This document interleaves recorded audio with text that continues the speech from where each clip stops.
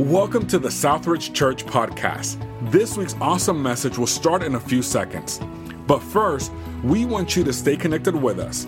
You can find us on sanjose.cc or subscribe to the podcast.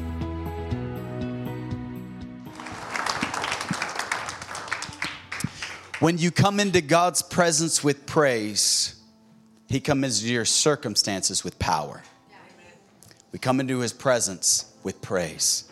Whatever we've been through, whatever we're going through, we say, God, you know the mess that I'm going through, you know the mess that I'm in, but I'm just going to praise you in spite of it all.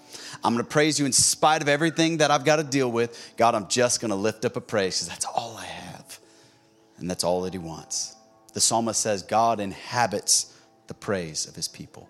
Thank you for standing. You may be seated. God bless you. Welcome. We're so grateful and thankful that you were in this place. Glad that you were here at Southridge. I hope you are excited for what God has for you this morning. We're looking forward to being together, and I'm grateful for this time. If this is your first time here at Southridge, we hope that you received a welcome pamphlet, kind of our notes and a handout, and also there's a card, and in that packet, it's got a card. It's called the connection card. I'd love for you to, at any point in our service, take out that card and to fill it out, especially if you're a first-time or second-time guest. Fill out that card and take it to where we have our Connect tent. We would love for you to drop it off there. We have a special gift for you. We'd love to give that to you and have you a part of our church family.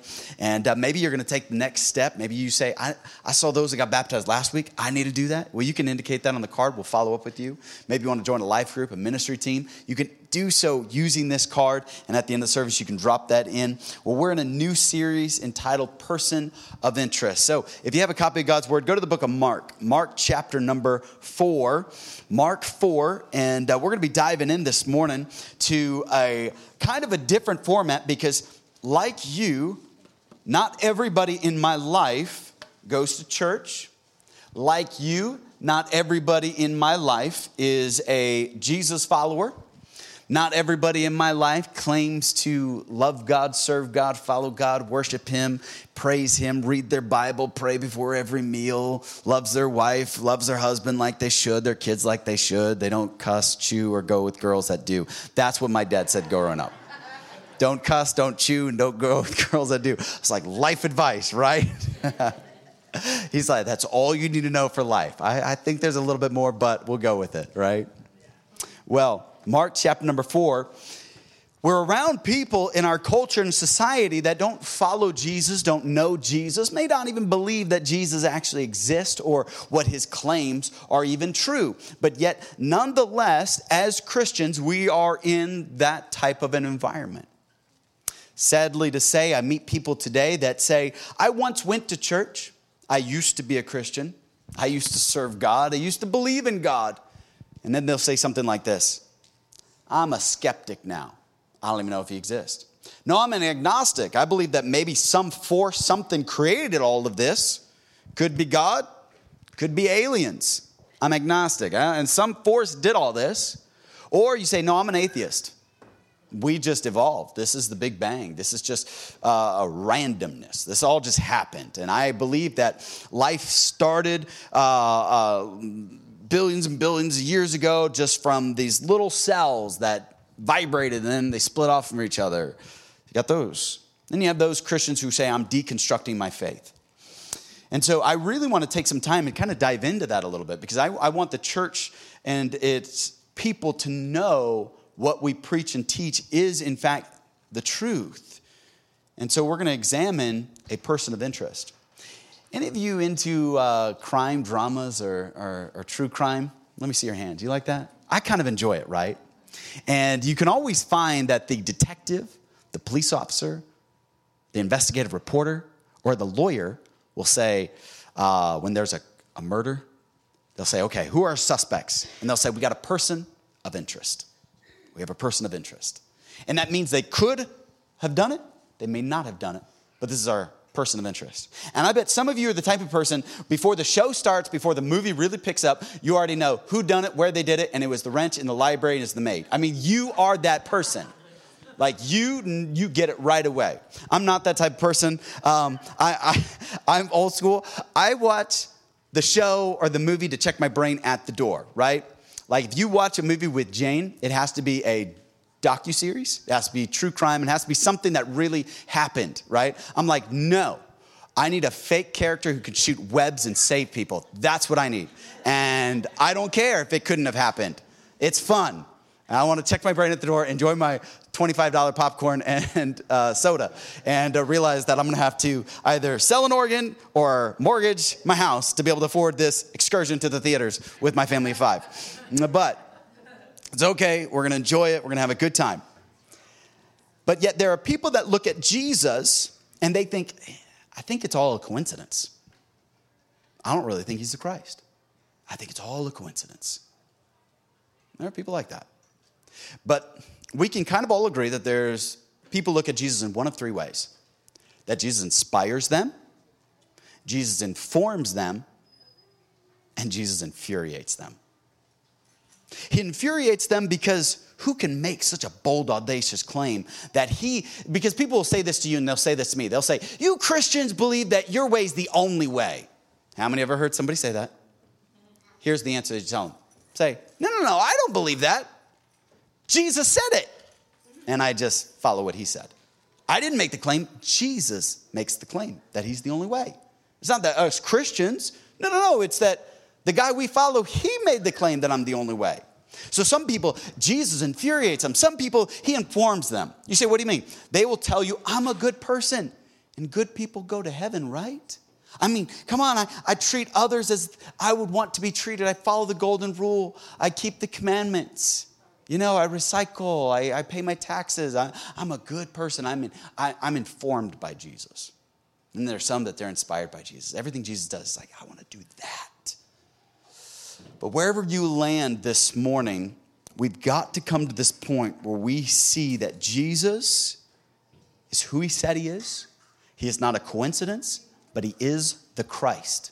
Christ meaning the Messiah, the hope for mankind. You say, how do we substantiate such a claim as we look at this person of interest? Well, your Bible should be open by Mark, at Mark chapter number 4, verse 37. If not, it'll be up on the screens. Mark 4, verse 37 is a familiar story. Jesus had just been performing miracles. He had been teaching, and they get into the boat to go to the other side of the Sea of Galilee. And in verse 35, the Bible says, and as evening came, Jesus said to his disciples, let's cross to the other side of the lake. So they took Jesus in the boat and started out, leaving the crowds behind, although other boats followed. But soon a fierce storm came up. High waves were breaking into the boat, and it began to fill with water. Jesus was sleeping at the back of the boat with his head on a cushion. The disciples woke him up, shouting, Teacher, don't you care that we're going to drown? When Jesus woke up, he rebuked the wind and said to the waves, Silence, be still. Suddenly the wind stopped, and there was a great calm.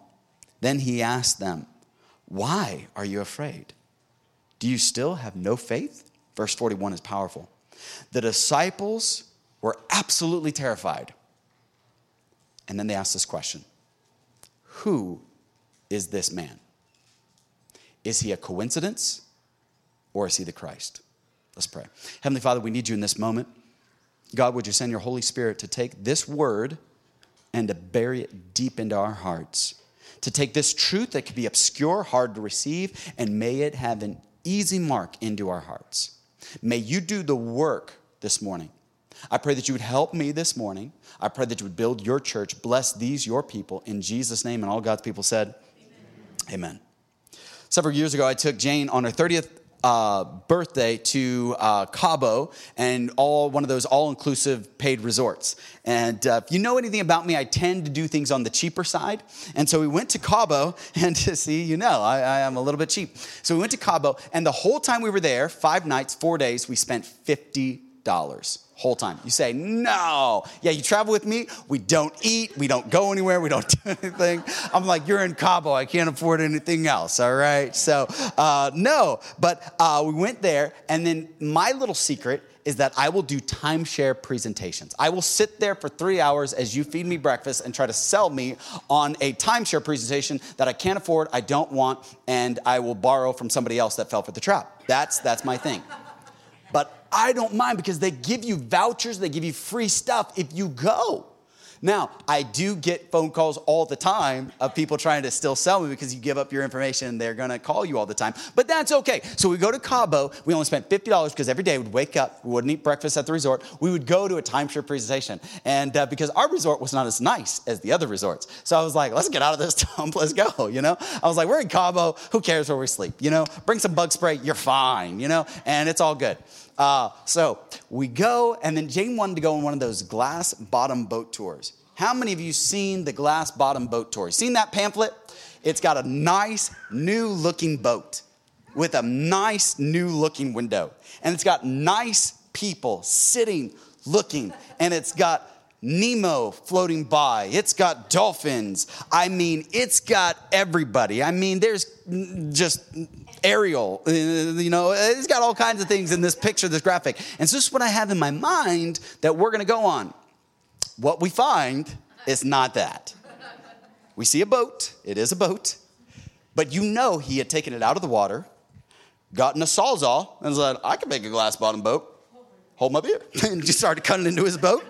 He cut a little hole about 3 feet long and about 8 inches wide. Not even a foot. I mean, this is hardly anything because I guess the plexiglass was too expensive and he's like, that's all I can afford. That's what he put in there. But it was all like scratched up, cloudy, and we couldn't see one fish, man. We were like, this is not a glass bottom boat. This is a guy that basically cut a hole in it and patched it with some plexiglass. And then he took us to a place called Lovers Beach. And then he was like, on the back of Lovers Beach is what he called Divorce Beach. It's on the other side, the Pacific Ocean side. He's like, you want to go to Lovers Beach or Divorce Beach? And I was like, yeah, no. And he's going to show us the other side because he was like, you want to go on the Pacific Ocean side? Well, we're in a little boat. This is not a big boat. This is a little boat. And it was about 5, 6 o'clock as other boats are headed back in. We're in a little boat going out the Pacific Ocean side, and now you're feeling those waves. And every time the wave got a little bit higher, a little bit bigger. And then we hear the guy go, uh-oh. And I was like, what do you mean, uh-oh? And I was like, no, uh-oh. That voucher was an expensive voucher that I paid for. I want my voucher's worth, you know? And he's like, this is what your voucher gets, okay? So he's like, the waves are too big. If I turn around, we will capsize in these waves. I was like, you've got to be kidding me. So he did this he's like, we got to time this right. I was like, oh my goodness. I was like, honey, it saved the women and children first. And you always said your hardest child to raise was your mother's child. So here, save me, you know? And that'll take you a minute anyway. But we made the turn, all that. But it's a scary thing to be out on the ocean with big waves. So imagine, here's Jesus. He's in the boat, and 4 of his 12 disciples, Peter, James, John, Andrew, these guys are fishermen. They're used to this. But the scripture we read said they were terrified. And they woke up Jesus. And then Jesus gets in the bow of the boat and says, peace, be still. And the waves, they just calm right down. The wind, it calms right down. And then you would think the verse would say that they were calm, they were at ease. But let's read the scripture one more time. Verse 41 says they were absolutely terrified. Wait, why are they more scared that the sea is calm? It answers the question because then they say to themselves, who is this man? And that is the question skeptics, atheists, agnostics, and people that are deconstructing their faith are asking. Who is this man? Is he coincidence or is he Christ? And Jesus doesn't answer. Isn't that crazy? You ever in your time with God, you need an answer and you're praying to God, God, I need an answer, and he doesn't answer? It's kind of frustrating. I'm glad I'm not the only one. But sometimes we come to God and we say, God, show me, reveal yourself to me. And we're looking for the answer. And in chapter 4, God doesn't answer. But in chapter 5, he kind of does. So we're going to approach this a little bit slow. And then we're going to kind of launch this morning with this big idea. Is this person of interest mere coincidence? Or is he truly the Christ? And in chapter 5, Jesus begins to reveal himself because Jesus has a depth to which we can never plumb the depths of it. And in chapter number 5, Jesus, as they come back from the ocean, they land on a part of the seashore that's known as the Gadareans, and they're met by a demon-possessed man. Some of you may remember this from Sunday school or your Bible study, or you've heard a sermon about this man in Mark chapter number 5. This man has chains on him that he has broken apart. He's demon-possessed. He's cut himself, and he lives in the cemetery.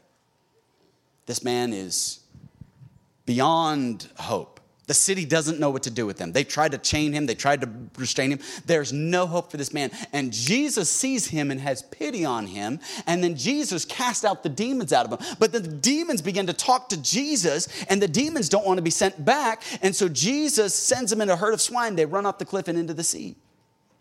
Scripture tells us that there wasn't just one demon. They said, we are legion, for we are many.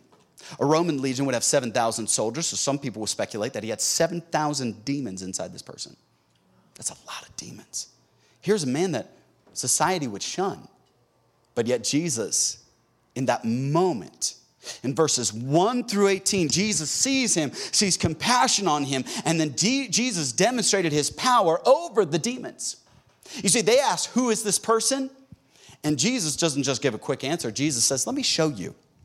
I like YouTube, not for the cat videos or the funny videos. I like YouTube because it helps me get things done. I just moved into our new rental, and so I didn't know how to hook up anything. You say, what do you mean? Well, the refrigerator didn't know how to hook it up to the water, didn't know how to change out the light bulb. You say, you don't know how to change a light bulb? It's 18 feet in the stairwell, okay? So I needed a video. You're like, wow, this guy's hopeless. I don't know if I should be going to his church. You can't change a light bulb. No, I needed to figure out what, because YouTube always has those cool hacks, you know, like buy suction cups and climb up the wall. I didn't know, but I was like, oh, I need to figure this out. But the problem with the new move-in, there's no internet. And if you ask Kane, my 5-year-old, he got there, he pulled out his tablet, and he's trying to get it to work. You know, kids kind of slap the tablet because it doesn't work. And we're like, Kane, there's no internet. What? And I was like, yeah, there's no internet. What? Where do we live? Where did you move me to, you know? And then we were like, oh, you got to do all these stairs. And he was like, stairs? What? He couldn't believe we got all these stairs to climb. He's like, I'm tired. Where's the little thing you can sit in and click the button? Little roller coaster. That's what he was looking for. I was like, we don't have that, okay? We have our own good legs. We're going to walk up, you know? And then he went over to our refrigerator to get water out of it. And we said, Kane, it's not hooked up. What? You know, he was just very upset. So we were like, don't worry, Daddy's going to fix it. And then I go to YouTube and it doesn't work. What? No, I'm just kidding. I didn't. But there's no internet. I look at YouTube as a library of how to do things. And I couldn't figure it out. So my trusty brother-in-law, Ed, he's a genius. He builds buildings and stuff like that. He and I went to good old Home Depot. And you know, those good old staff at Home Depot, they don't know anything. Like we were there 5 times. Good thing I live close by. But YouTube, it helps me to see because I need a picture. I need to be shown. I can read a manual. How many of you're the person, you buy the item, you read the manual, then you put it together. Let me see you people because I admire you people. We got 2, 3, mad respect to you people. Alvin Gimbal, Mr. Gimbal, he's that person. I was like, why do we cut down all these trees for just 2 people? There's only 2 people that read these manuals, but all these poor trees got to die for you 2 people. All right, but that's besides the point. But I don't read the manual. I watch YouTube because I want to see the picture. Jesus wants to give you a picture of who he is. Here's the thing.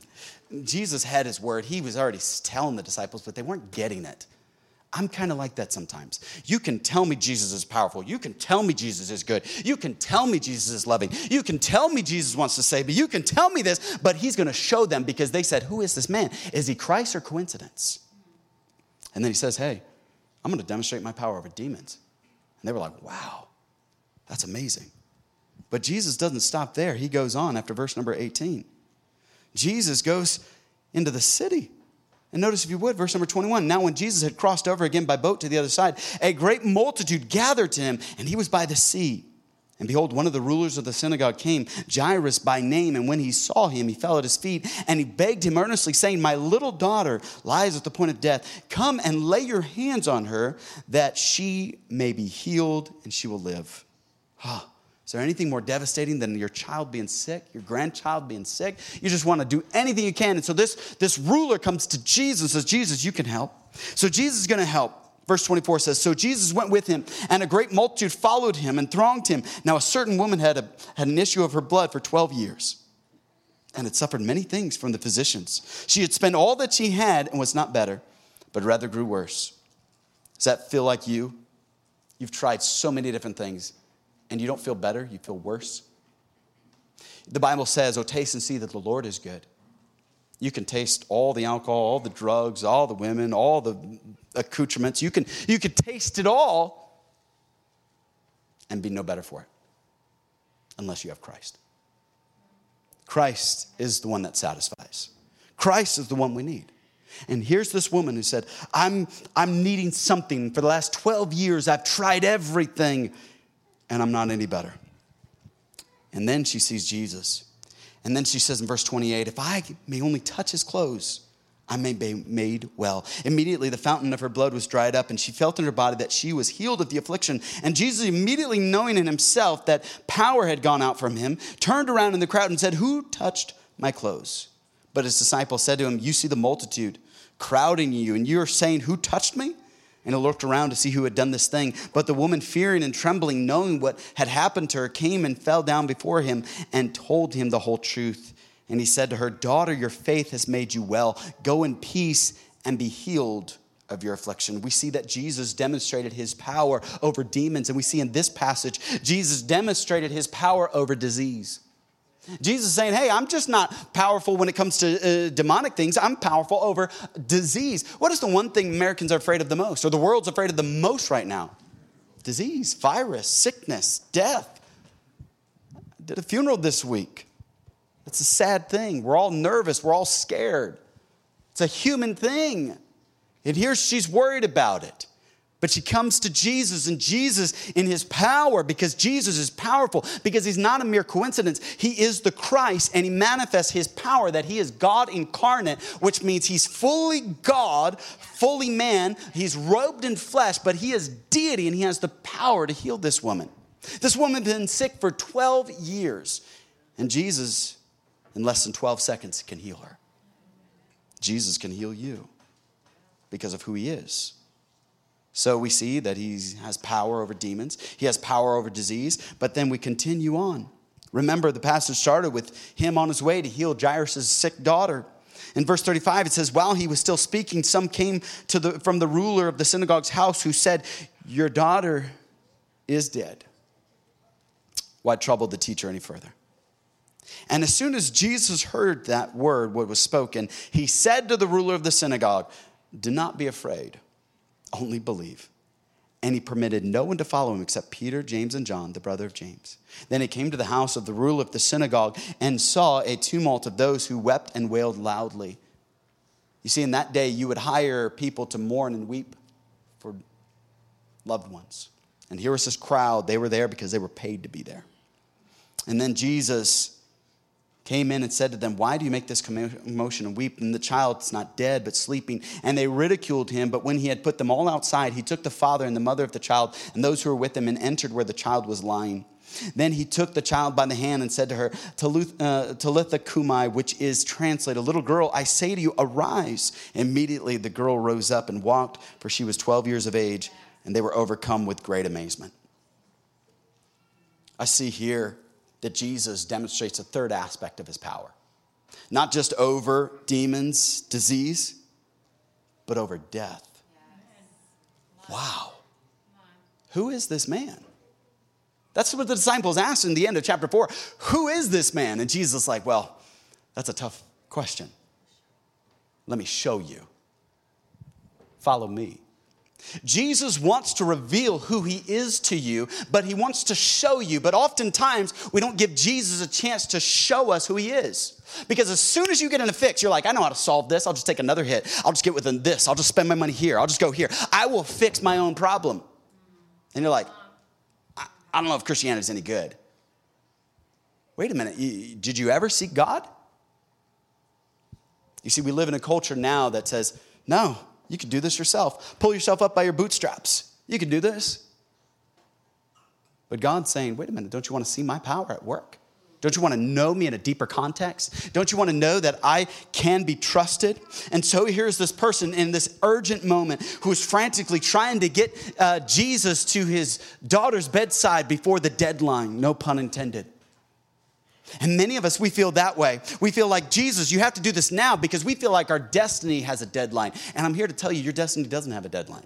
As you follow God, God is working all things together for good to them who are the called according to his purpose. You see, God can work these things out, but yet you and I were like, oh God, it's got to happen now. You got to do it like this. It's got to happen like this. And God's like, no, I'm God. You're my creation. Follow me. I'll direct you. I will lead you. You see, this man in a moment had unbelief. Unbelief is really misplaced belief. It's believing something other than what God says about your situation.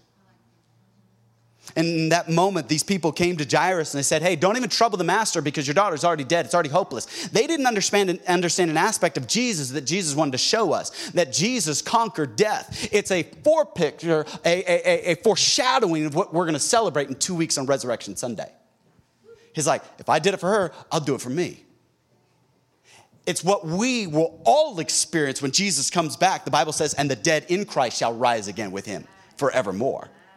You see, Jesus is giving us a picture of him that you and I can hold on to because he's more than just a coincidence. He's Christ, the Messiah. But yet, Jesus in that moment saw that they were speaking to Jairus and telling him. And what did Jesus say to Jairus? Believe. Some people around you are speaking doubt into your life and into your situation. And Jesus said, no, they got to go. They got to go. Who's speaking into you right now? Who's filling you with doubt, disbelief? Are you listening to the voice of God that says, just believe? That's our theme. That's our word for the year, believe. Believe beyond what you can see. You see, he could not see any hope. Your daughter is dead. I mean, it's one thing to be demon possessed. You're alive at least. It's one thing to be sick. You're alive at least. But death seems so final. I get choked up whenever I get to do a funeral. You say, why do you say get to? When people ask you to be there at their greatest moments and their lowest moments is the greatest privilege of my life. You say, why? Because they feel in some way that I can be of comfort or I can be a cheerleader. So when anybody invites you to be a part of those special moments, it's an honor and a privilege. But every time I see that casket go down, there's a finality to it. You walk by the casket and you see the body. It's not as final as when the casket goes down. When the casket goes down, there's something final about that. There's something final about Jairus being told it's over. I mean, I'm the type that it's not over until it's over. I mean, let's come. Oh, there's going to be a comeback. I mean, it's like, Tom Brady's like, hey, I can only be here with these kids and this wife for 3 months. Put me back in. I got to play again. I can't take no more of this. I'm Tom Brady. I don't do the chores around this house. Like, I know how that conversation really went down. He got up all retirement, looked on the refrigerator. What? Mow the lawn? Do the laundry? I'm Tom Brady. And then it's like, called up the coach. That's what he did. He's like, I'm ready. You're too old. No, I'll play for free.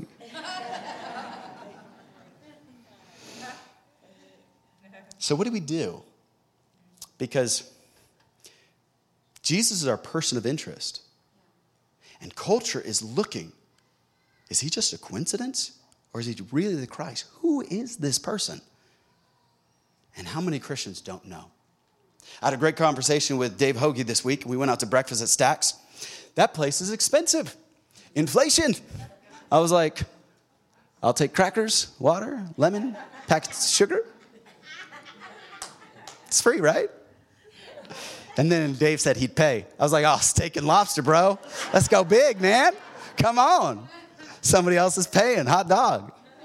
And he asked me a question. It was a tough question. I didn't even like my answer. But I was working on this message. I knew I'd get to it. He said, why is it that Jewish people don't like Jesus? I was like, great question. Is it because of his claims? Is it because he is the person of interest? Why is it? And that's the same thing a lot of Christians don't know how to answer. What do we do with this Christ? What do we do with this character? How do we follow this person? You see, we've received a revelation from this word. The word revelation means the revealing. And Jesus has revealed three aspects to his character. That Jesus has power over demons, over disease, and over death. That's the revelation of who he is. And a lot of Christians come to Sunday and they receive the revelation. But notice, let's go back. Because it's not the revelation, but the response that determines the blessing. It's the response. You say, what do you mean? Verse number 18, we meet the demoniac man. He's healed, and it says in verse number 18, and when he got into the boat, he who had been demon-possessed begged him that he might be with him. Picture that. You're a demon-possessed man, possibly 7,000 demons, and then all of a sudden, Jesus is like, all right, disciples, we did a great miracle. We saved this guy's life. His future's forever changed. Let's get back on the boat, go to the other side. They go on the boat, and here's this demon-possessed man just like, let's do this. Let's change the world. Yeah. I'm saved. I got clothes on now. He's not naked running through the tombstones and everything. He's a changed person. Any dad in this room, when you've gotten into your pickup, there's been those moments. You jump in there, you look off to your right, and there's your son. And you're like, what are you doing? I'm going to work. No, you're not. You got school. But they just have that urgency, right? They just want to be with you. Your girl, your wife jumps in the truck. Where are we going? Where are you going? You're just happy. But Jesus gets on the boat, and this guy's there. And notice what Jesus says to this person who's like, I had demons in me. I was running naked through the graves. Jesus saved me, changed me. Some of you were like, man, that was me. I was a mess. I was all messed up, and Jesus changed my life. But notice, that's his response to the revelation. But here's what Jesus says, verse 19. However, Jesus did not permit him. Wow. Jesus, why wouldn't you want your biggest fan, your biggest follower to go with you? You wouldn't permit him to go with you because here's why. But Jesus said, go home to your friends and tell them what great things the Lord has done for you. We learned about that last week, that a good follower of Jesus goes to his friends and family first. Jesus said, go reach your friends and family first, then follow me. Then go on mission. You see, it's real easy for us to ignore our friends and family, and we don't share with them about this person of interest because they're the ones that need to know that, hey, he's not a coincidence. He is the Christ. And so here's a man, this demoniac man, who said, there's the revelation that he's the way. I want to follow him. He had a response. Here's the one with the issue of blood. When she heard about Jesus, she came behind him in the crowd and touched his garment. She said, if I just touch him, that's the response to the revelation. I believe he's the healer. I believe he is the Christ. That's really what they're admitting. It's not that, oh man, maybe he will. There was belief there. It's a response to the revelation of who Jesus is. Too often we come to church and we're like, yeah, Jesus, maybe. I just got to check this off the list. And maybe you are here this morning. You are a sincere skeptic. I'm praying that Jesus would be more than a coincidence in your life, that you would come to see him as we see him, that he is the Christ, the Savior of the world, the healer of the hurt, the binder of the broken, that he loves the unlovable, that's who Jesus is. There's a response to that revelation. Then I love this. While he was speaking,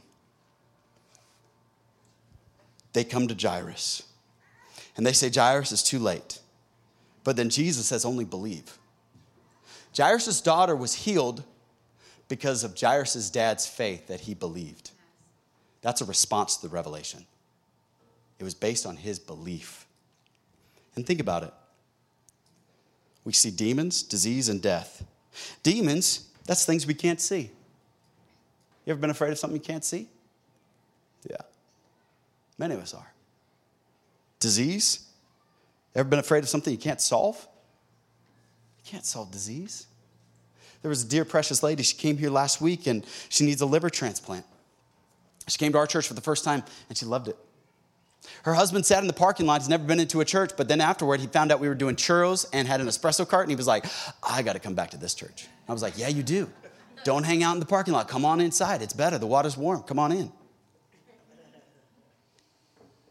And she came for the first time, and she told me, she needs a liver transplant.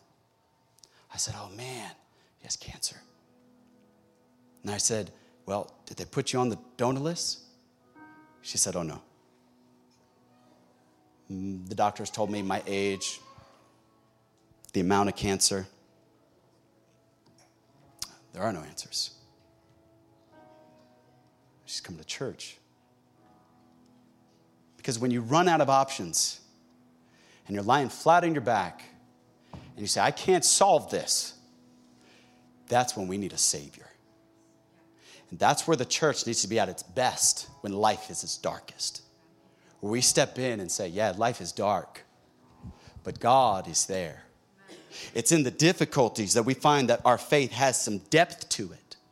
You say, why do we have so many Christians who are deconverting, that are going through this? They used to go to church. They used to be a part of it because there's no depth in their life. Because the moment life got hard, they were out. The moment the marriage, the relationship got hard, they were out. The moment it came to giving up sin, no, I'm out.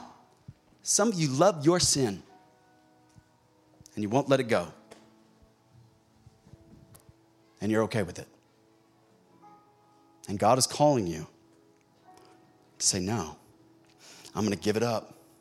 I'm going to pursue God with all I got because he's more than a coincidence. He's Christ. Maybe you're a sincere skeptic and say, I just don't think God has that much influence on our culture and society. You know, you could take all the top 100 musicians throughout history, the top 100. You know, all but 2 of them have songs about Jesus. And I'm not talking about Christian musicians. Any of the top 100 have songs about Jesus. My favorite is Jesus Thinks You're a Jerk. That is my all-time favorite title. All time. That's just awesome. I'm not saying because it's true, but if the truth hurts, just kidding. But we are afraid of what we can't see, we can't solve, and then death. We can't stop it. And Jesus says, I know you're afraid of that. But here's the thing, fear, as Dr. Dre would say, has a lot of firepower. But Jesus, he comes into that and says, why are you afraid? And it's because we think he's a coincidence, he's not Christ. But the moment you in your heart and your spirit, you say, he is Christ. In that moment, all fear leaves. Because you're like, I know who's with me, who's in me, who's for me, who's working this situation. I know who I follow. I know who this person is. It is Christ, and I'm gonna follow him with everything I've got. I'm gonna pursue him with everything I am. Because it's one thing to hear the word, that initiates faith. But speaking the word activates faith. But doing the word demonstrates faith. You see, Jesus' power is always greater than our problems. But some of us were here and we're thinking, I just don't have very strong faith. Can I tell you this? Simple faith in the Savior does more than strong faith in the wrong source. Simple faith, small faith in the Savior does more than strong faith in the wrong source. You say, well, I got a lot of money in my bank account. Wrong source, my friend.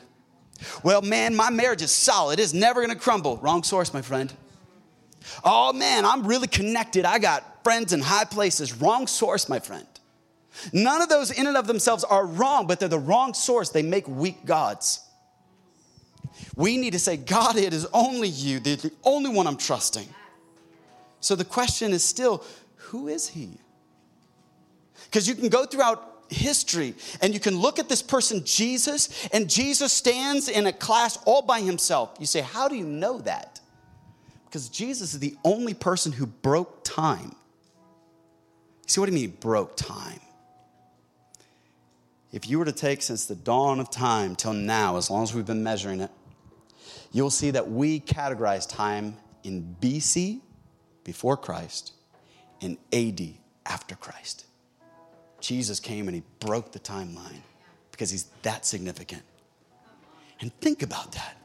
Here's a man that you would think, why would Jesus come when he did? I mean, of all the times to come, you would think he'd come now with our social media, our World Wide Web, with our political, our influential figures. I mean, and then he could have just walked up and slapped somebody and maybe got some things done or something. You know, I mean, that just seems like, you know, maybe Jesus would then say, turn the other cheek. You know, that's what he would say. But then understand, Jesus, for whatever reason, said, no, I'm going to come and I'm going to be born in a manger. And then I'm going to be born in a manger. I'm going to live in Nazareth. And I'm never going to travel more than 200 miles from my home. I'm going to have a small band, about 11. And we're going to turn the world upside down. And in my mind, I'm like, Jesus, why would you do it that way?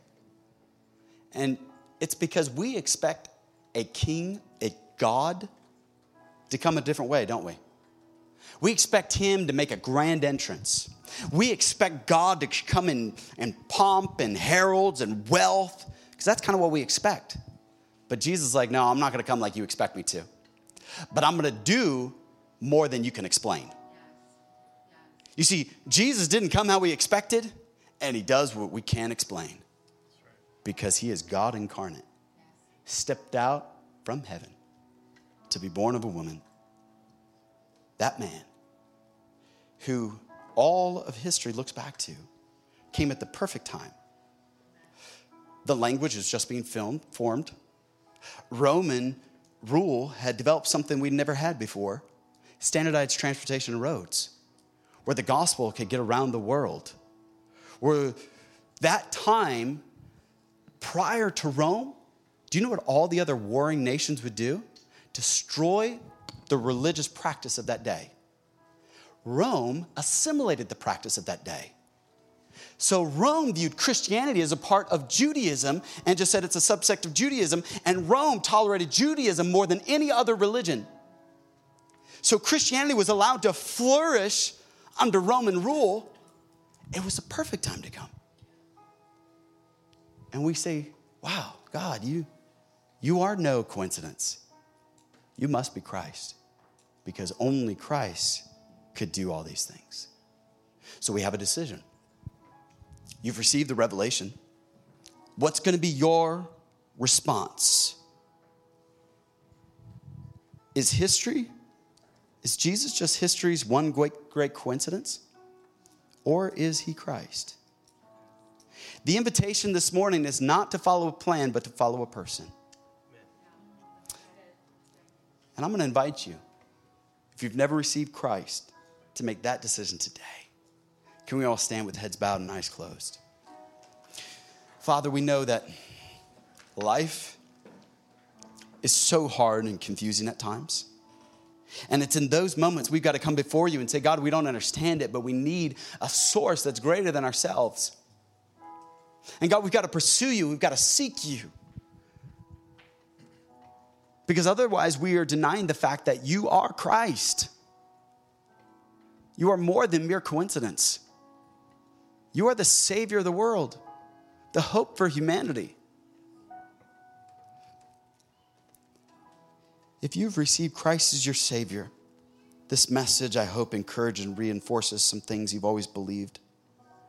But if you don't know Jesus and you are a sincere skeptic and you're saying, I want to know more about this Christ, the Savior of the world.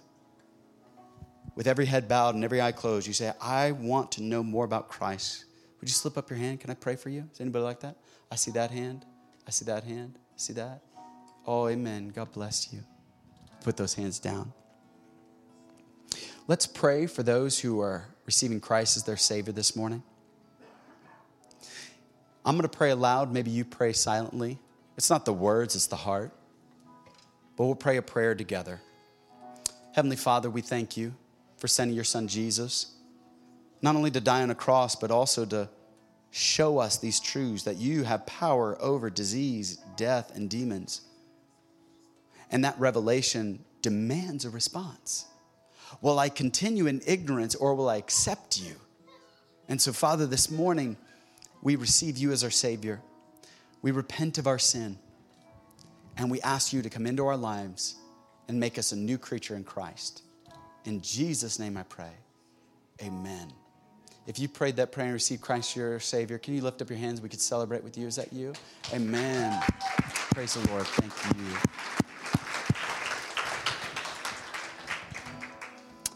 And in light of that truth, we have to sing with gratitude to what God has done.